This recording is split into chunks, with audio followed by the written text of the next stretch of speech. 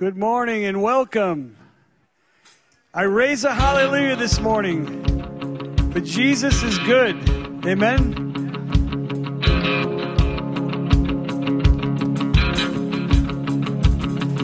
I raise a hallelujah in the presence of my enemies. I raise a hallelujah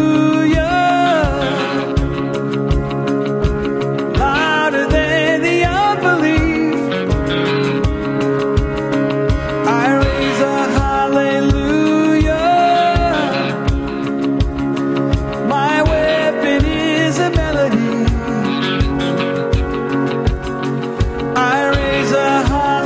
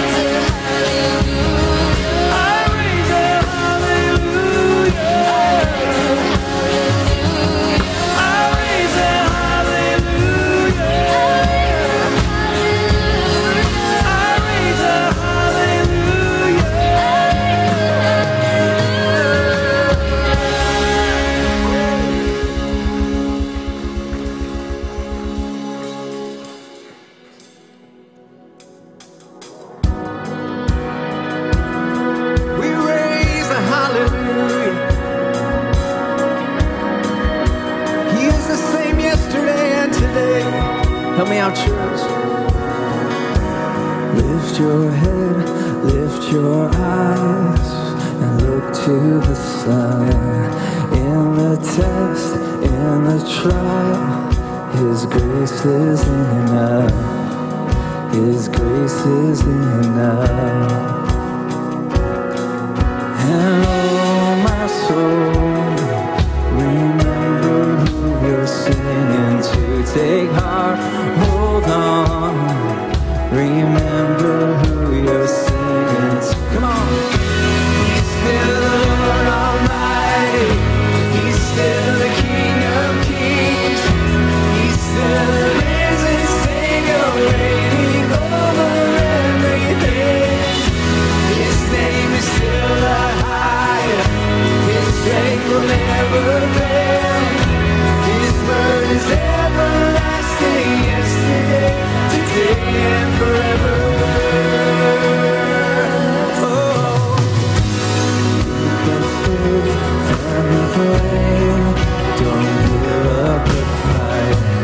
In the night, speak His name. His hope is alive. Our hope is alive. Sing it out, church.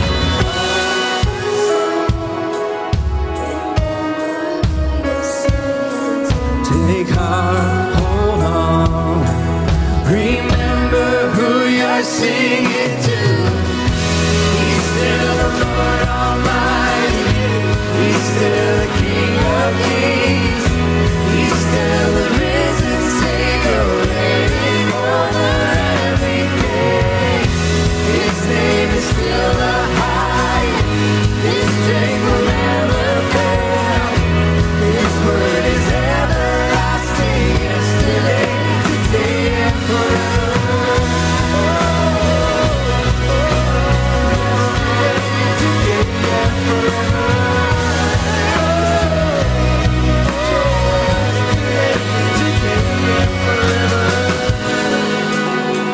Yes, we cling to you on that promise. You remain the same. You're faithful, you're steadfast. We call the name of Jesus. Jesus, the one thing I can, the one thing I'm sure of. Jesus, Jesus, the rock that I stand on. I stake my life on.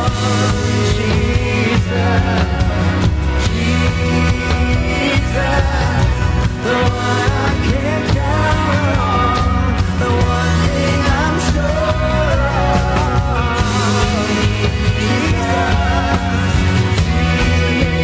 Jesus, the rock that I stand on. I stake my life on Him. He's still the Lord Almighty. He's still the King of Kings. Come on. He's still the risen Savior, reigning over everything. His name is still the highest. His strength will never fail. His word is everlasting, yesterday, today, and forever.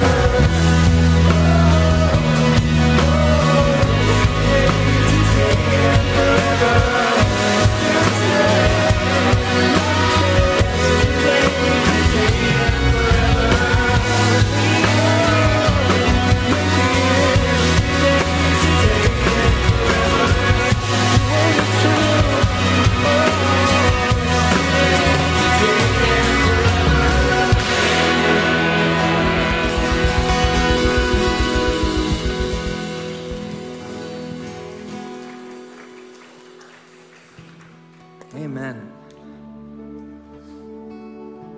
His word is true. Amen. Hey, we're so glad you're here this morning, church. Isn't it amazing to be able to gather with a group of people declaring the name of Jesus?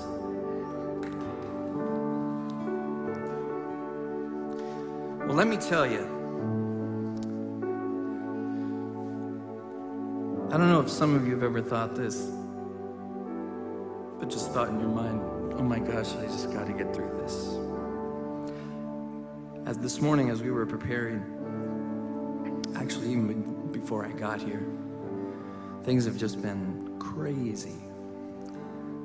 So I thought, I wonder if we should cut some songs, because our ears, these things, these cool things right here, allow us to hear a certain mix, and that we can mix ourselves.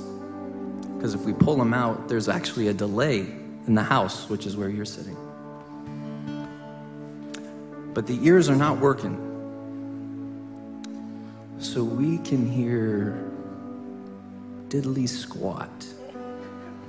But you know what? So this morning, I'm thinking, all right, what songs can we cut? What can we do to make a shorter set? Maybe we do change all the songs and just do something to get on and get off, just to get through it. And the Holy Spirit really convicted me this morning, and I thought, my gosh, I just really want to get through an opportunity with musical worship to our King, to our Lord. So I thought, you know what? What if we continue to go on and make sure that Jesus' name is praised, regardless of how it sounds in our ears? And then I thought, I wonder how many times that we're just praying, God, I hope you just help us get through this. God, I hope you would just help me get through this. I hope you get me through this. And you see, what we miss is the amazing journey that God has for us, and living each moment, remembering his presence. It's so easy to go, I just got to get through this, get to the other side. But what we miss out when we have our eyes so stuck on getting to that other side is all the things in between that God is working and moving. So I just want to encourage you this morning, church. Maybe right now you're at a place in your life where you're thinking, I just hope to get through this. You don't know what's going on, but I hope just to get through this. Can I pray for you? God, I just want to lift up the name of Jesus, the same yesterday, today, and forever. And Lord, for anybody in this room that is uttering those words right now, I just got to get through this. Lord, that you would reveal yourself. God, that you would meet them there. God, that your presence would be known, that your peace that surpasses all understanding would be present, that the hope that only you can provide would be evident. Lord, that your mercies would be new every morning. And Lord, that we would cling to you as we walk whatever journey is before us, knowing that your Holy Spirit is a comforter and walks alongside us. So Lord, I just pray in the powerful name of Jesus, whatever you have in store, especially when it's rough or when it's heavy, God, you're doing some mighty powerful things. We love you. We pray this in the powerful name of Jesus. Amen.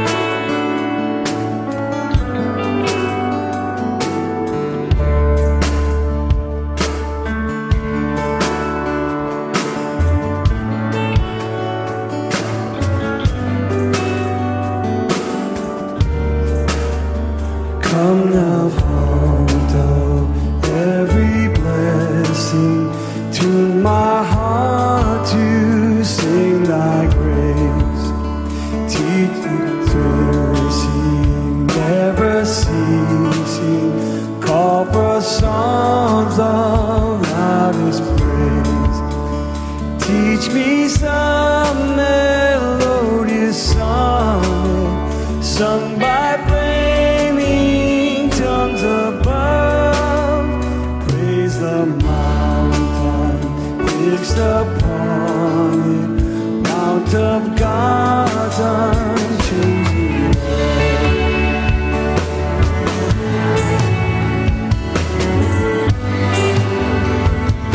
Help me out with this. Raise my Ebenezer, hither by thy help I come, and I hope by thy pleasure safely to arrive at home. Jesus sought me when a stranger, wandering from the fold of God, here to rescue me from danger, interpose his precious blood.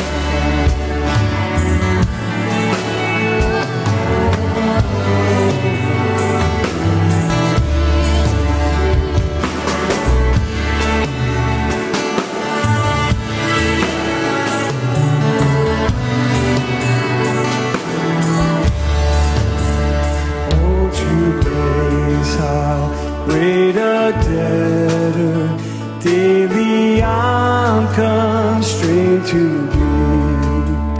Let thy goodness, like a fetter, bind my wandering heart to thee. Prone to wander, Lord, I feel it. Prone to leave the God I love. Here's my heart, Lord, take and seal it for thy cause of love. All else I adore your name. Above all else, to my heart to sing your praise. Above all else, I adore your name. Above all else, to my heart to sing your praise. Above all else, I adore your name. Above all else, to my heart to sing your praise. Above all else, I adore your name. Above all else, to my heart to sing your praise. The highest praise, the loudest praise, changing every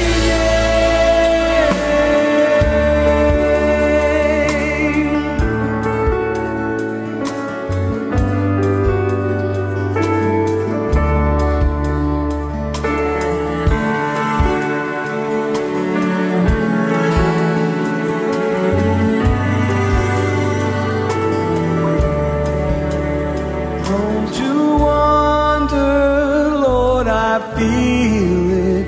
Prone to leave the God I love. Here's my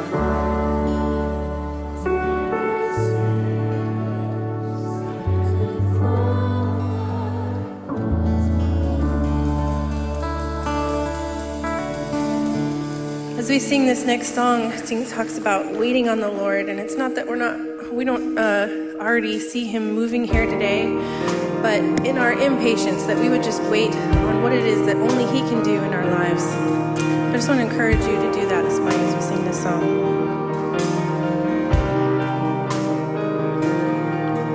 If faith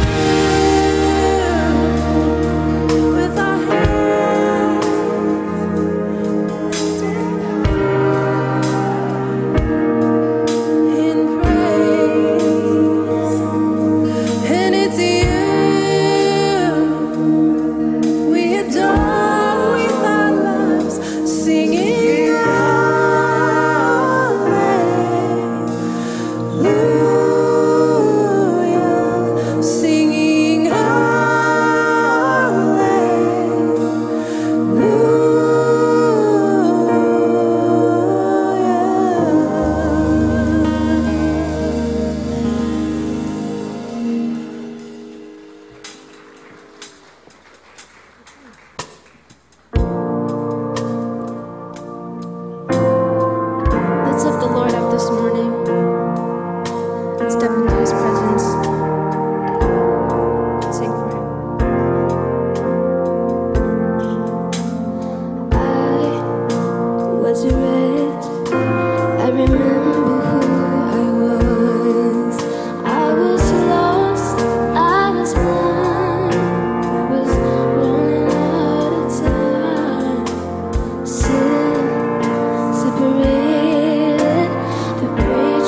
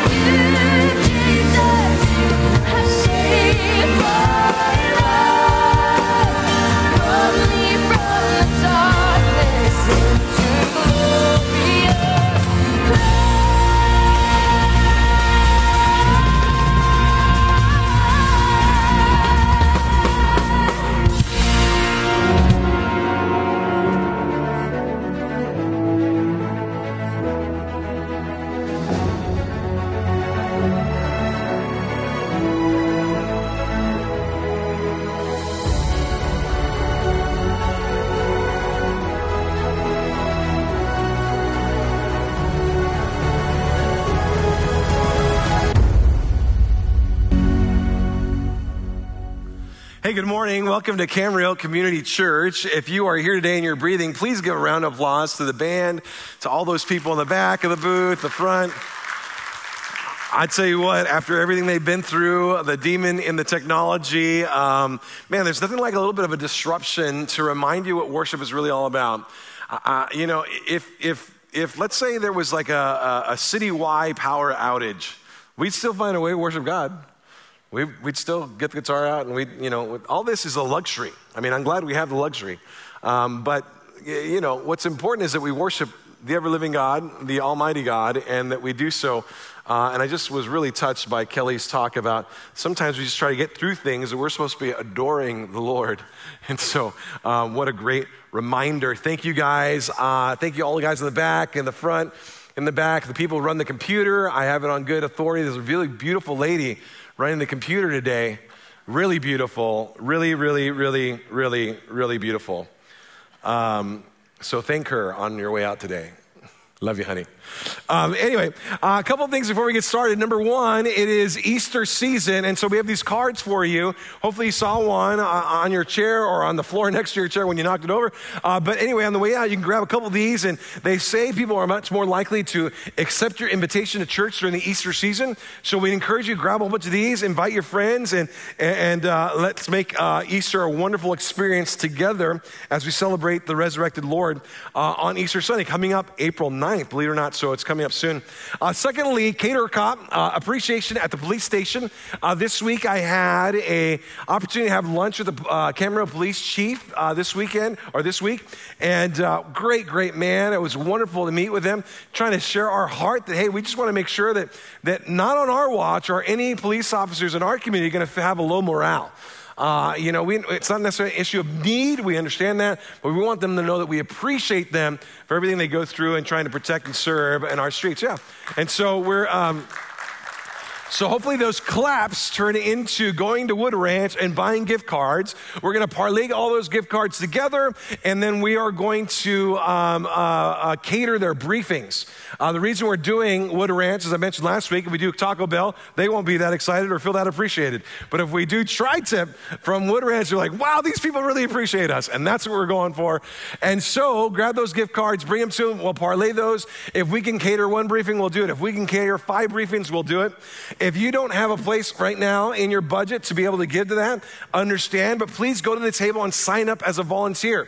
We need people to come, represent us, be the face of our church to these officers, host them, serve them their meal during those briefings as well. So there's a way for you to be involved, whether you have the finances or not. Please sign up on that list, and we will email you when we, in the future, set this up with the city to go and cater their briefings. They have told us, the police chief said, we'll email all of them, we'll let them know that it's Wood Ranch, and pretty sure they won't miss it. Now, they can't miss a briefing, but sometimes they eat dinner before they come to the briefing. But on our briefings, they're not going to eat dinner. They're going to eat Tri-Tip from Wood Ranch. So that is there. Now, I know some people are going, oh, shoot, I was going to get a gift card, and I was there this week, and I ate lunch, and I forgot to get the gift card. That's okay, because your pastor bought 20 gift cards, $20 each. They're sitting there at the table. Go there, give them $20. They'll give you a card. Give the card right back to them, and make sure I don't go broke. All right, so if you forgot to get a gift card, we have them for you at the table. I don't want to go broke. You don't want me to go broke. And so go make sure you liquidate all those cards so that we can make sure we take care of these officers well. Can you do that? Awesome. All right, now we're going to dive in. We've been in a series in 1 Samuel, and I've been having a really good time with it, a lot better time with it than I thought I was going to have. Not that I thought it was going to be bad, but it's just been a lot better than I could even imagine. And if you will pay attention today, I believe God has something for you that will really bring you to your next level and your next step in your faith with the Lord. And so hopefully you'll pay attention with me, and we'll go along and do this together. But before we get to all that, let me start out by saying this. The year is 1986, and the album is called Control. You see, the child actress, Janet Jackson, has tried and failed a couple times to break into the music industry. Now, you can imagine how hard that is when your brothers are the Jackson 5 and taking over the world. But she's gone 2 albums and nothing much to show for it. But something's going to be different this time, because this time she's in control. From her perspective, whether it's her father holding her back as her agent from her true potential, or from her perspective, whether it's an errant marriage to a young husband of her youth, this is going to be different now because now she's been alleviated from those things and she's in control of her life. She was known at the time for wearing an earring that was a huge key that would go down from her earlobe all the way down to her shoulder, undoubtedly symbolizing that she now has the keys to her own life. She was released from whatever was holding her back, and this album would be different. She's in control. And it was. 5 singles hit the top 5 on the album, on the Billboard's Top 100 charts. She was the first female to ever do such a feat, to have 5 singles reach the top 100 chart. She set a record for the longest continuous charting singles on the top 100. She went 65 straight weeks with one of her top 5 singles, in the top 100 for the 65 consecutive weeks in a row. That's a record. Nobody had done that before. She had sold over 10 million copies worldwide. Now, you got to be honest right now. Raise your hand if you're one of those 10 million people. Yep, 1, 2, thank you. This first service are liars. You guys tell the truth. And I listened to the song this week just to remember it, and it's a dope song. It's a really, really good song. I really enjoyed the song. Lyrically, the song Control was filled with notions of self-fulfillment, self-actualization. Some lines go this way. When I was 17, I did what people told me, did what my father said, I let my mother mold me. Later on in the song, I got my own mind. I want to make my own decisions. I want to be in control of my life. I want to make my own decisions. When it comes to my own life, I want to be the one in control. I'm in control. I get what I want. I'm in control. It's actually a good song. It's not bad. If you might go home today and listen to it because you're fond of old memories of the 80s. Many of you might remember it because you bought the album yourself or bought the single yourself, or you remember other singles on the album as well. And the only thing that's problematic is if we take these principles that are in this song and we apply them to how we relate to God. That would be the only problematic thing. If you took some of these lines and applied it to how I relate myself to God, got my own mind, I want to make my own decisions, I want to be in control of my life, I want to make my own decisions when it comes to my own life. I want to be the one in control. I am in control. I get what I want. If you apply that to your relationship with God and your spiritual journey with God, you might find yourself in a tug-of-war match with God. And who do you think wins that? See, today we're going to look at what happens when we try to wrestle control away from God. Who wins in a tug-of-war with God? And how definitive is that victory? What does God do with the idols that help us make us feel like we're in control? And how all-encompassing is his power? Who's in charge? And how in charge is he?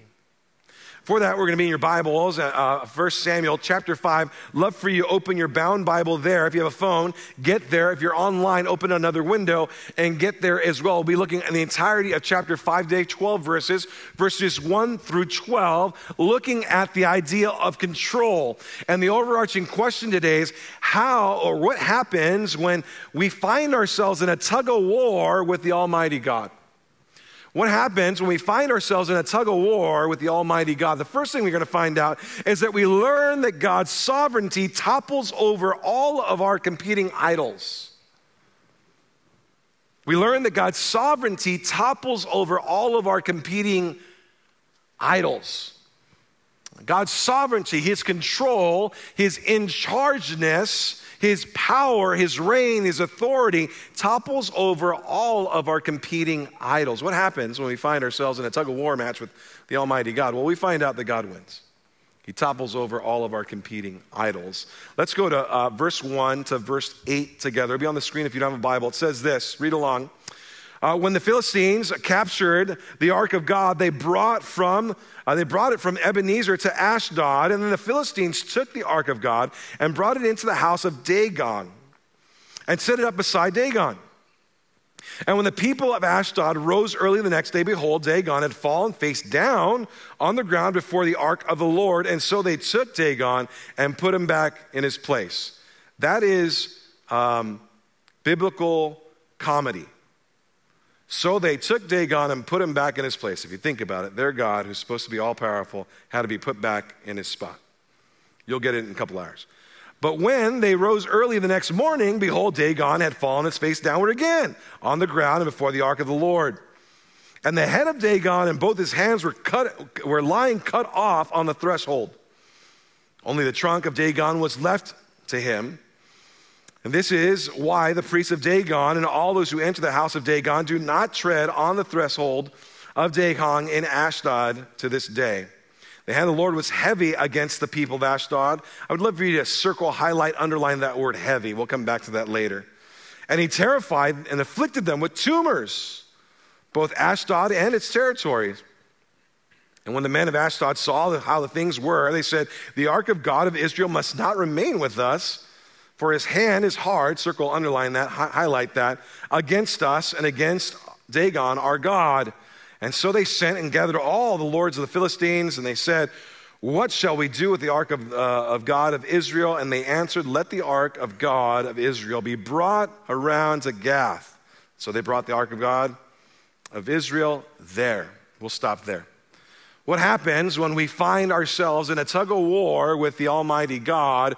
First, we learn that God's sovereignty topples over all of our competing idols. God's sovereignty topples over all of our competing idols. What do I mean by God's sovereignty? Again, this is his in-chargeness. This is his controlness. This is his authority. This is his power. He's the one who has the reins. He directs everything. He's in charge of everything. And so God's sovereignty topples over all of our competing idols. That's what we see in the story. If you remember last week, what happened is there's a big battle between Israel and the Philistine army.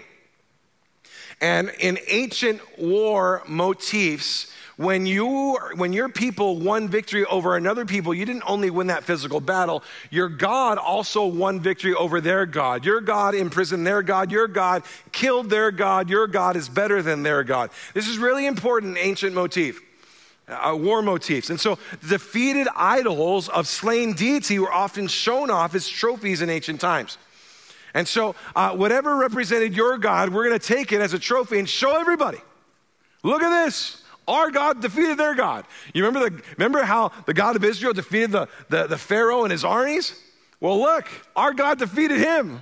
We're bigger, we're better, we're badder. Defeated idols of slain deities were often shown off as trophies in ancient times, as spoils of war, and even stored in the temple treasury. So the ark was taken from Shiloh to Ashdod, which is about 50 miles south. And there they laid the ark at the feet of their god Dagon, who's closely related to the god of Baal. Actually, the son of Dagon is Baal. I'm sure you've heard of Baal before and maybe some scriptural reading of the past, a very prominent god of the Old Testament. And in so doing, it represented the god of Dagon defeated the God of Israel in battle, again, as it relates to the ancient war motif. So, the God of Israel is now a prisoner of war, defeated prisoner of Dagon, literally taken into exile. Dead, gone, inferior, or so we thought. He's placed in a position of servitude before his master god, Dagon. So I'm going to take the ark of God representing his glory, representing his presence. I'm going to place it underneath the master god of Dagon because he defeated him in war. And so you're going to be in a position of servitude, in a position of submission of worship to another god. Now, the optics of this begin to change in verse 3. The optics of subordination and power seem to get flipped. And I want you to see if you can see it with me if we go back to verse 3.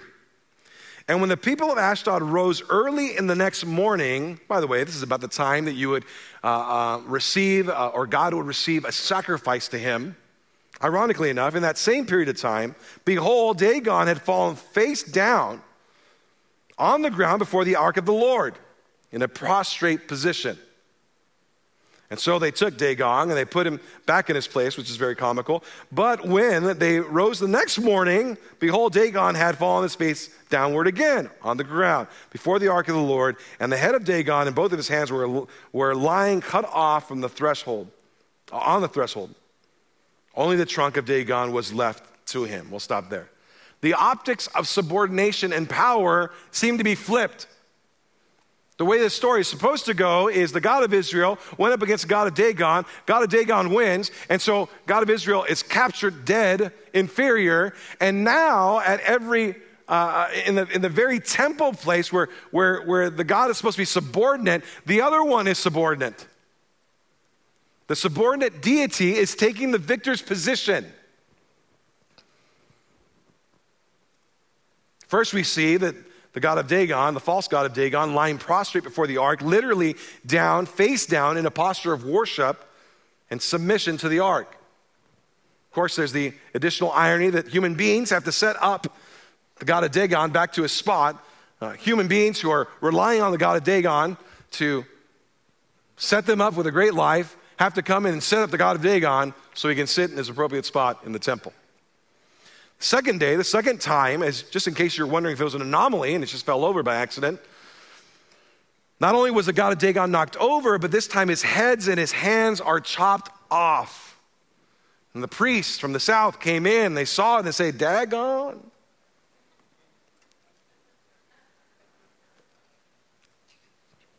It's not mine, it's not original to me. I can't claim, and you guys didn't like it anyway, so it's not a big deal. He was completely dismembered and scattered on the threshold, which is largely significant, not to us, but to them it would be largely significant. And I'll tell you why. Because the way you knew how many casualties there were of the war would be to count the number of heads you had. The way you know how many casualties of war is count the number of hands you chopped off, divide it by 2, and you know how many people died. And so when they come up with these numbers like this many thousand people died, they're counting heads and they're counting hands. And here you have the god of Dagon whose head's chopped off and his hands are chopped off. You know what that's symbolizing to everybody? He's dead.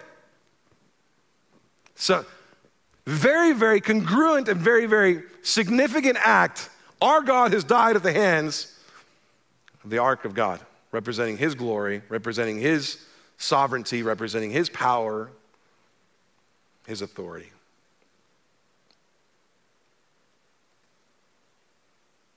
Not only was the god of Dagon dead and subordinate to Yahweh, but the God of Israel was truly victorious in the battle between the two gods. That's what was significant because they thought they had won. But obviously something happened. And then he did it in their temple. Talk about not having home court advantage. Takes him out in his own home and resting place. The action is so significant to them that they literally go out of their way to say no one will ever step foot on the threshold again out of respect for the god of Dagon. Now, thresholds were already kind of superstitious in ancient times, but now you have kind of like a double whammy. Not only do we already not like stepping over thresholds where our God was placed and things of that nature. But now, because his arms are chopped off and his head's chopped off, we're super superstitious about this, and nobody ever stepped foot in that threshold again. And finally, you have this kind of like additional irony of the victors of war receiving havoc rather than wreaking havoc themselves. I want to go back to verse 6 and read again. And I ask you to highlight and underline some things there. It says, the hand of the Lord was heavy. And I said, highlight that, underline that, circle that, against the people of Ashdod. And he terrified and afflicted them with tumors, both in Ashdod and its territory. And when the men of Ashdod saw how things were, they said, the ark of God of Israel must not remain with us, for his hand is hard. Again, circle that, underline, highlight that, against us and against Dagon our God. And so they sent and gathered all the lords of the Philistines, and they said, what should we do with the ark of God of Israel? And they answered, let the ark of God of Israel be brought around to Gath. And so they brought the ark of God of Israel there. It says, the hand of the Lord was heavy against the people of Ashdod. What's interesting about that word usage is it has the same root word as the word glory. Now, this is pretty significant if you were here last week. And you remember that Eli's daughter-in-law named her child Ichabod, which was basically saying the glory of God had departed. The glory of God was gone. And here we see in chapter 5, oh, I wasn't gone. I'm just dealing with something else right now. I'm heavy against the Philistines. I was heavy against you guys last week, Israel, because of some things that you were doing, and now I'm heavy against the Philistines this week because of some things they're doing. I wasn't going to allow this whole idea that the God of Israel, the true God of the world, died and lost and was a prisoner and was in exile to a false, fake, small g God. I wasn't going to allow that to be the storyline. And so now I'm heavy against them. So clearly the glory of God had not departed. It was just doing other things. The sovereignty of God doesn't leave God when the ark is in enemy hands. And then we see that the victors of war receive havoc rather than wreaking havoc. Some kind of plague comes over them involving rats and mice and tumors. Some of you are like, you had me at rats and mice. You didn't have to do the tumors. I would have submitted the rats and mice. I get it.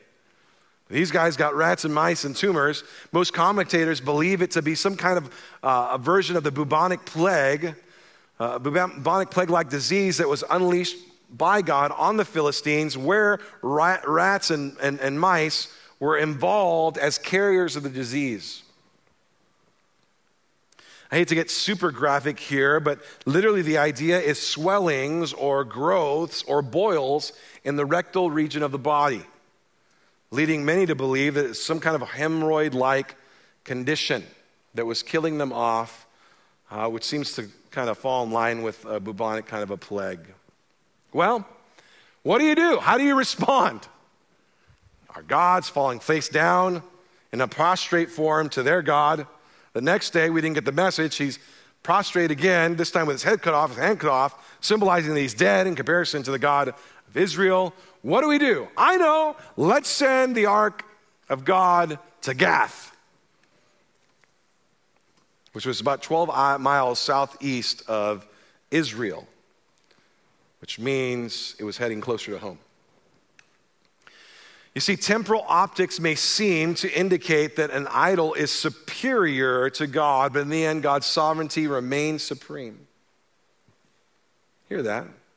Temporal optics may seem to indicate that an idol is superior to God, but in the end, God's sovereignty always reigns supreme. What happens when we find ourselves in a tug of war with the Almighty God? Well, number one, we learn that God's sovereignty topples over all of our competing idols. And number two, now, we learn that God's sovereignty extends to all locations. He's not limited to one location where he's sovereign and in control and in authority and in charge. His in-chargeness, his in-controlness isn't limited to where he's at. It's everywhere. Reminds me of Jonah in the Bible, who God says, you're going to go this way and do what I want you to do. He goes, oh, really? No, I don't want to do that. I'm going to go this way. And God goes, hey, I'm God. I'm still in charge over there too. That's how it works. Let's go back to verse 9 and read through verse 12 together.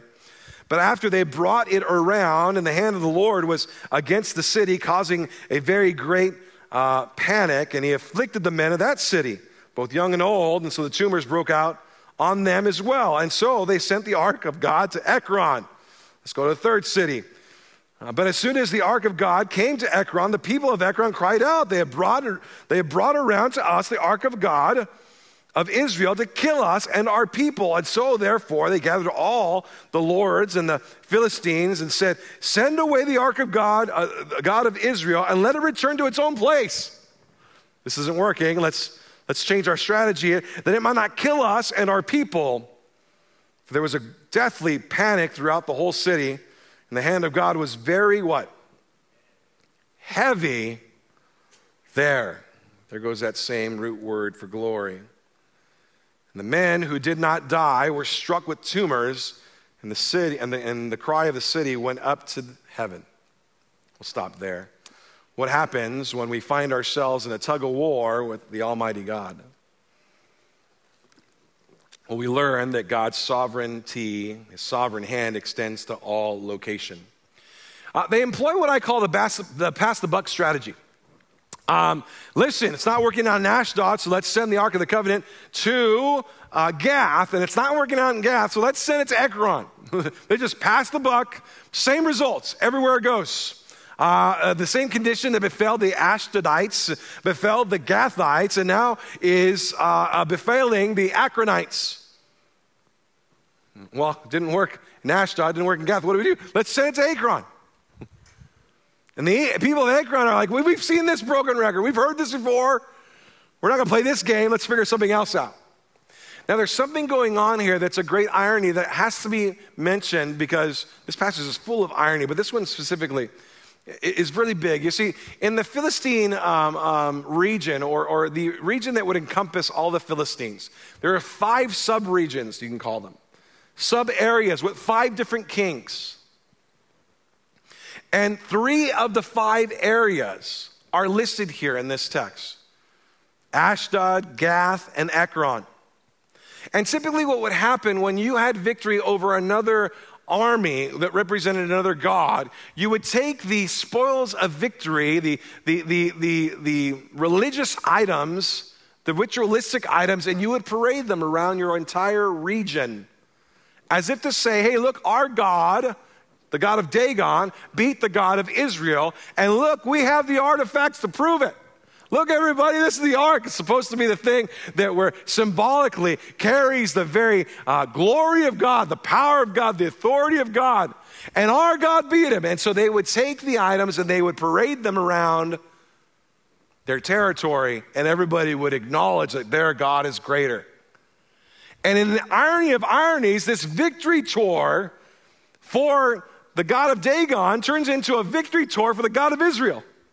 Because each city he goes to, he inflicts tumors all over their unmentionable regions to where they say, this is not good, send him to another city. Let him go around to the next city.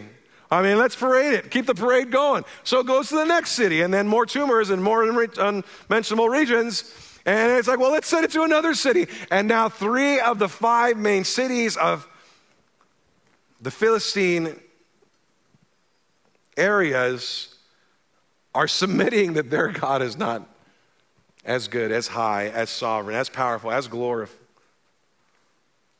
as the God of Israel. It becomes a victory tour for the captured God of Israel in the midst of rampant paganism. This is, I think, there's a nice little analogy here that we can make. Especially for a lot of our Christians, brothers and sisters who go, man, the bottom is falling out of this world. I mean, we're watching a culture that's not only post-Christian, it's like anti-Christian. It's moving so fast and anti its own roots. And there's concern because of the secularism that's taking over, secular humanism, different worldviews that are out there.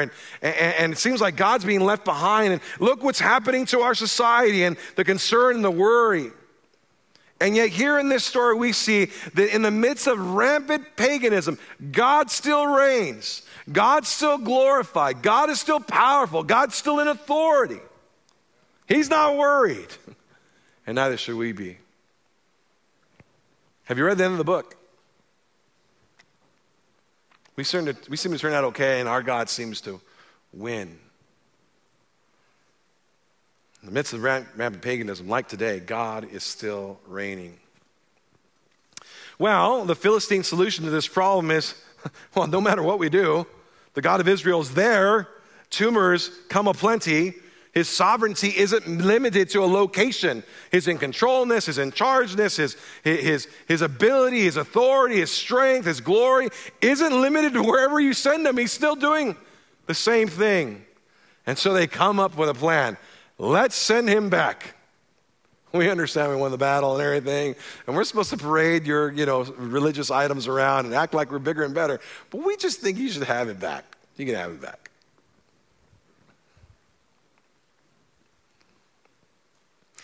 And here we see the beautiful theme that ties both last week's narrative with this week's narrative. And that is this, that no matter what you do, you can't escape the fact that God is in control, not you. No matter what you do, you can't escape the fact that God is in control. And by virtue of the fact that he's in control, that means you are not in control. Israel, you're not in control. Philistines, you're not in control. Israel, you thought you could strong-arm God and twist his arm and make him act on your behalf. And you know what? There's no way our God will let himself loose to a fake God. And so let's bring the ark out. We'll bring it into battle, and he'll have to rescue us, and we'll force his hand. He'll be like a rabbit's foot or a genie in the bottle or a good luck charm. And God goes, oh, no, I can still be sovereign after I'm captured. I can allow myself to be captured by these fools and yet still be sovereignly in control of the whole narrative. And so Israel, you're not in control, you're not in charge, I am. And then Philistines, you think just because that I let you lose, or let the Israelites lose in this, and I allowed myself to be captured, you think you're in control? You think I'm going to allow you to have this storyline where your God, the fake God, beats the real God of the universe? You got to be out of your mind. You're not in control either. No matter what you do, you can't escape the fact that God is in control, not you. Israel, shocker. God cannot be a pawn in your chess game. Philistines, shocker. You thought you had checkmate. The truth is you ran out of chess pieces. No matter what you do, you can't escape the fact that God's in control, not you. Just because you control and have possession of the chess, the ark, doesn't mean that you are in control of the God of Israel. Why is that the case? Because he is sovereign and you are not. Cannot, or God cannot be taken and used for your own prerogatives. That would make you God and him subordinate to you. This God requires appropriately that we would place him on his seat and subordinate ourselves to him. No matter what you do, you can't escape the fact that God is in control, which means you are not. Years ago, my family would go to this theme park. The name of the theme park was Marine World Africa USA. Has anybody ever heard of that? Wow, there's a lot of people. Okay, those of you who heard it, have you ever been there? Wow, crazy. All right, that's more than the first service, which I always say I love you guys more than the first service. Don't ask them what I say, but for you guys, I'm just saying, you guys are, godlier the whole bit. I'm just joking. You're not godly because you're in the second hour. Anyway, so we'd go to Marine World Africa USA, which was kind of like a glorified zoo and a little bit more of a miniature Sea World. It was a little different than Sea World because they would do Africa as well. So they have zebras and what are those tall guys? Giraffes and tigers and lions and elephants. But they still had dolphins and killer whales. I love dolphins and I love killer whales. They're like my favorite animal. And later on, they added roller coasters and renamed it Discovery Kingdom. Now it's part of the Six Flag, one of the Six Flag parks. I thought that ruined it. I really just thought it was better as an animal park. I like roller coasters, but not at my animal park. I like my animal park to be different from my roller coaster park. Just me. Anyway, so Audrey's a little girl, and I'm like, well, we got to make sure that Audrey gets to pet a dolphin, because that will change her life. And so obviously she'll remember it for the rest of her life. And so we go to Discovery Kingdom, and now as it's now called, and when we go there, and for an extra, so much money, you can get a picture, you can touch a dolphin, you can pet a dolphin, you can buy the fish and feed the dolphin. So I'm thinking Audrey has to have this experience, and she's little. I'm thinking, it's just, you just pet the dolphin, and I'll be there to pet the dolphin with you, twofer, type of thing. So was it really about me, or was it more about her? I don't know. But I remember the girl before us, she went up to the dolphin and kissed the dolphin. And I was like, well, Audrey, you don't have to feel like you have to kiss the dolphin. They do have teeth. You don't have to feel like you have to kiss the dolphin if you don't want to. Don't feel the pressure just because the other little girl did it in front of you. She's a little older than you. Maybe in a couple of years you want to do that. But, well, she runs up to the dolphin and kisses it. You want to see? Look, I'll show you little Audrey kissing the dolphin. Look at her. Yeah, she ran right up to it and kissed the dolphin.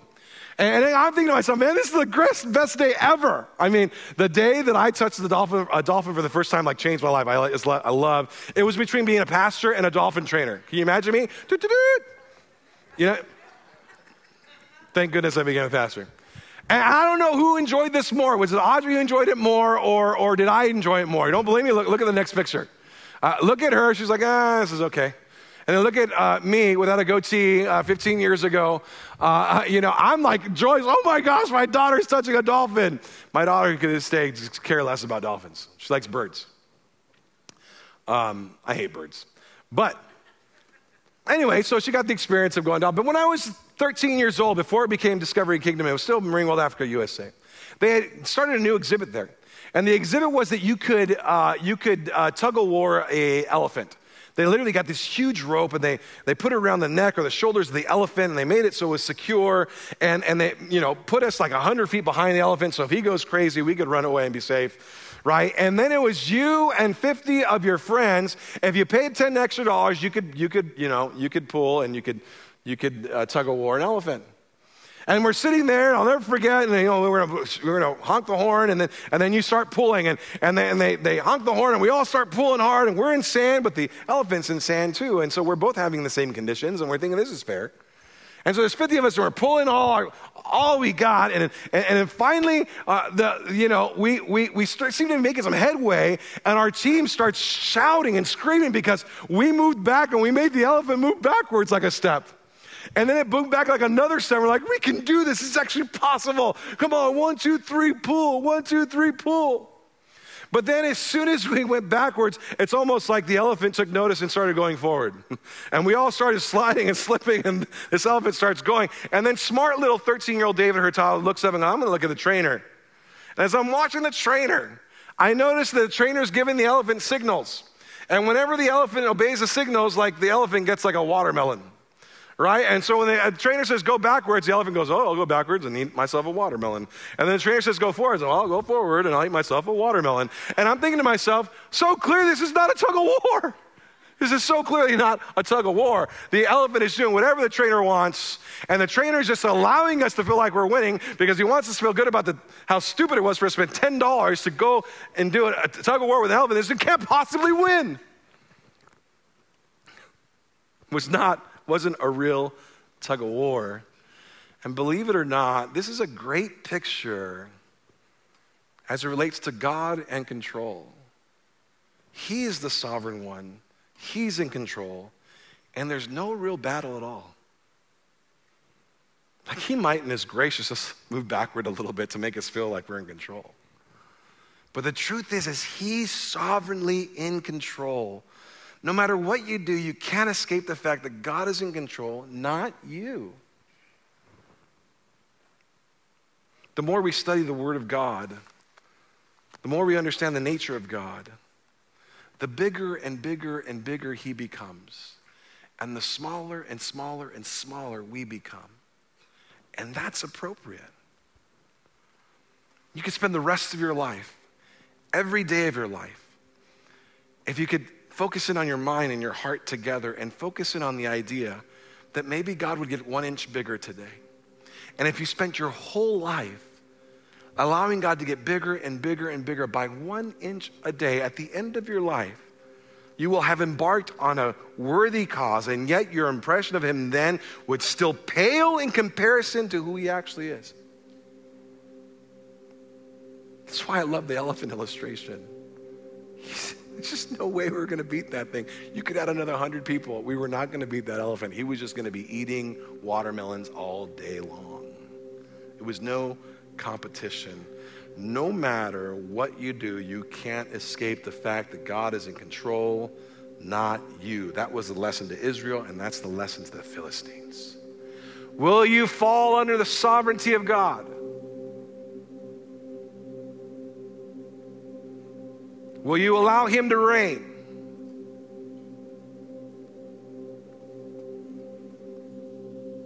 What ways have you been attempting to steal the reins of control away from God? You do realize it's not going to work, right? God, in His grace and mercy and compassion, will sometimes step backwards. But But you do realize he's going to win that tug of war, right? He's the Almighty God. What ways do you need to set your idol of control aside so that God can be God and you can be subservient to him, which is the appropriate response to God?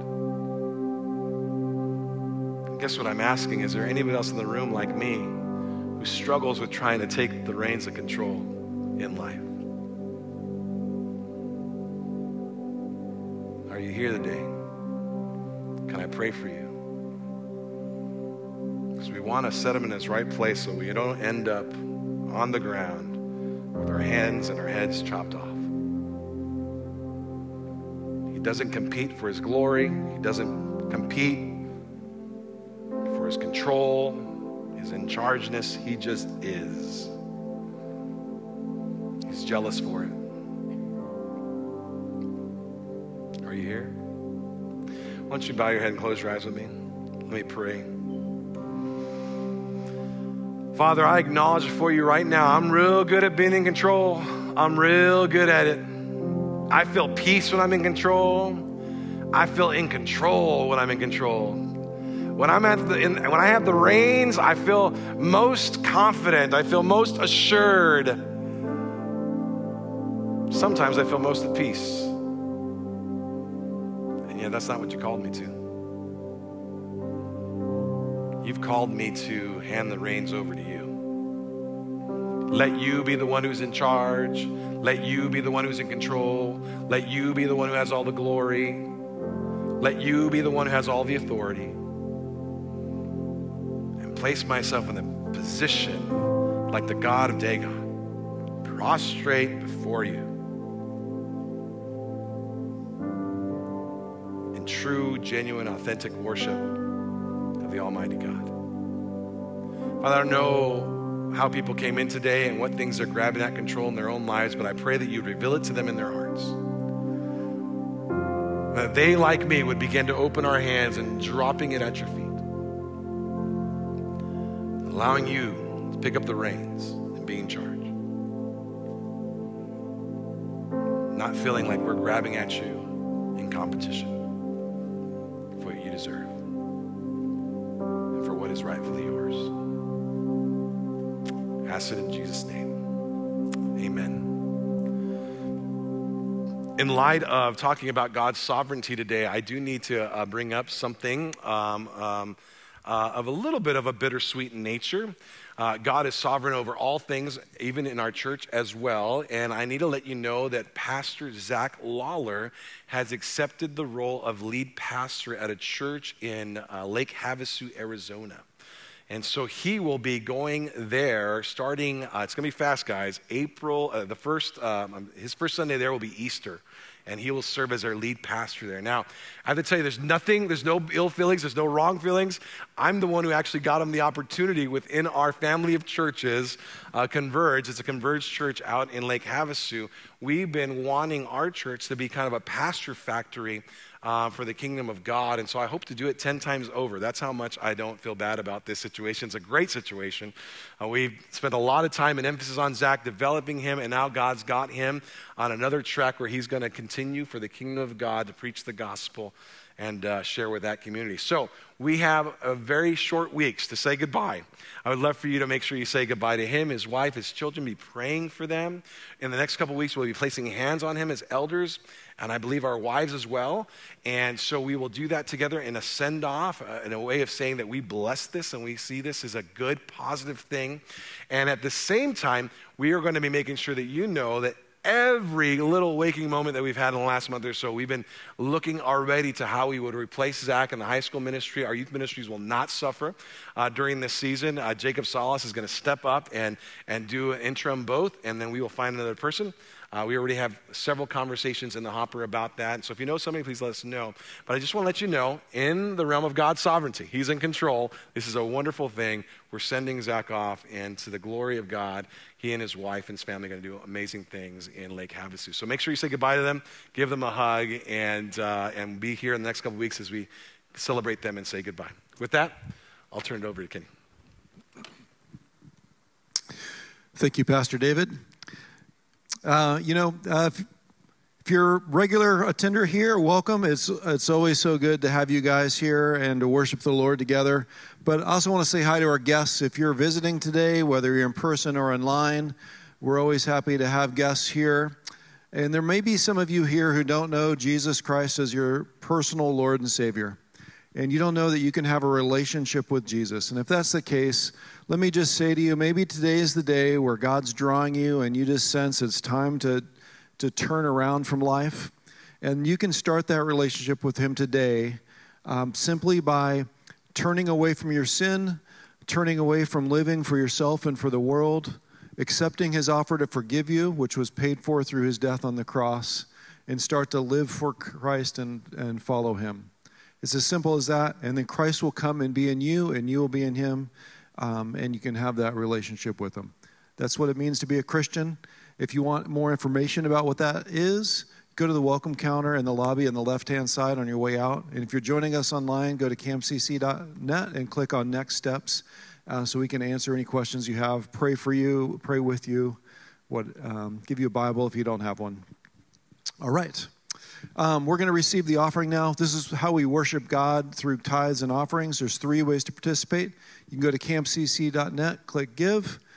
You can text the amount you'd like to donate to 84321, or we have an offering box in the lobby. People have been asking me if they can give to the Cater Cop online, and the answer is yes, you can. When you're online, in the drop-down box where it says General Fund, you can pull that down, and it says Community Impact. Just choose that, and it'll go towards our initiative this month. Okay, the other thing I have to announce today, and this is a very exciting one, and I know many of you look forward to this all year long, and that is today we're voting on the general fund budget for the fiscal year. Yeah, I can sense the excitement. And we're also voting for re-electing Mason Pollock as an elder, and then adding 2 new elders, Johnny Laubacher and Jeff Chisholm.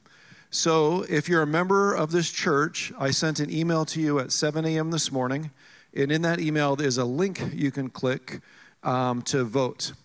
And if you're not good with email, then you can, or you don't have email or don't want to do that, there's paper ballots at the welcome counter, and you can utilize that as well. And I heard from someone that it went to their junk mail folder. So if you didn't get it, check that. All right? Thank you so much. And before you go, let's check out this video, what's coming up next. Hey CAMCC, I'm Jacob Salas, the junior high pastor. I'm so glad you're here with us. If you're a first, second, or third time guest, we have some great gifts for you at the welcome counter to thank you for checking us out. Starbucks gift cards for your first time, stylish mugs for your second time, and an all-you-can-eat dessert with our staff and elders for your third time visit. Mark your connection card if this is your first, second, or third time with us, or if you're watching online, go to camcc.net/nextsteps. There are a lot of great things coming up at CAMCC. Who will you ask to join you? The month of March, Cater a Cop. Appreciation at the police station. I'm so excited about our Community Impact Initiative as we look to support law enforcement in Camarillo. For all the deets and how you can be a part of this great opportunity, check out our table after the gathering or go to camcc.net. Sunday, April 2nd, growth groups and classes begin. Sign up today on the patio for the marriage class, prayer boot camp, or growth group. It's a great way to get to know others at CAMCC and do life together, and it's just an 8-week commitment. April 3rd to 7th, Mexico missions trip. Middle school and high school students, come join us on our missions trip to Mexico. To sign up or for more info, talk with or email Zach at camcc.net. Fear is not my future, you are. Friday, April 7th, the Good Friday Experience stations, 6 through 7:30. Come anytime between 6 and 7:30 p.m. and stay as long or as short as you would like. An interactive, powerful time of reflection, silence, scripture, and many more elements as we remember Jesus. Show up anytime between 6 and 7:30. The experience can take 30 to 60 minutes and is all based on your own pace. Childcare is available up to 3rd grade. Sunday, April 9th, Easter gatherings 9 and 10:45 a.m. He is risen. This is a great opportunity to invite someone to join you this Easter. They're waiting to be asked. Who will you extend an invitation to? Sunday, April 16th, Pathway, 6 through 7:30 p.m. Get to know more about CAMCC and get tools to grow in your personal journey with the Lord. Just 6 weeks on Sunday nights. To sign up or for more info, email Jim Moyer at camcc.net. May 26th to 29th, Family Camp. Save the date and join us for a weekend of camping together as a church at Lake Kachuma. For more info on any of these events, go to campcc.net. I'm Allie Smith, the women's ministry leader here at our church, and I'm so glad that you all were here. Just some very exciting news. Obviously, we've got so many things coming up. With the Easter Sunday, you got to make sure to invite people. Good Friday, all those wonderful things. Please make sure, though, that you don't forget today, if you're a guest here, to make sure you're going to the welcome counter. Get those new gifts that we have for you. Stay and have a little coffee and a little donut. Stay out of the rain. If you want to be cozy and all of that good things, please also come next Sunday, because I would love to see you. And come talk to me. If you've never met me before, I'd love to meet you as well. We hope you have a great rest of your day.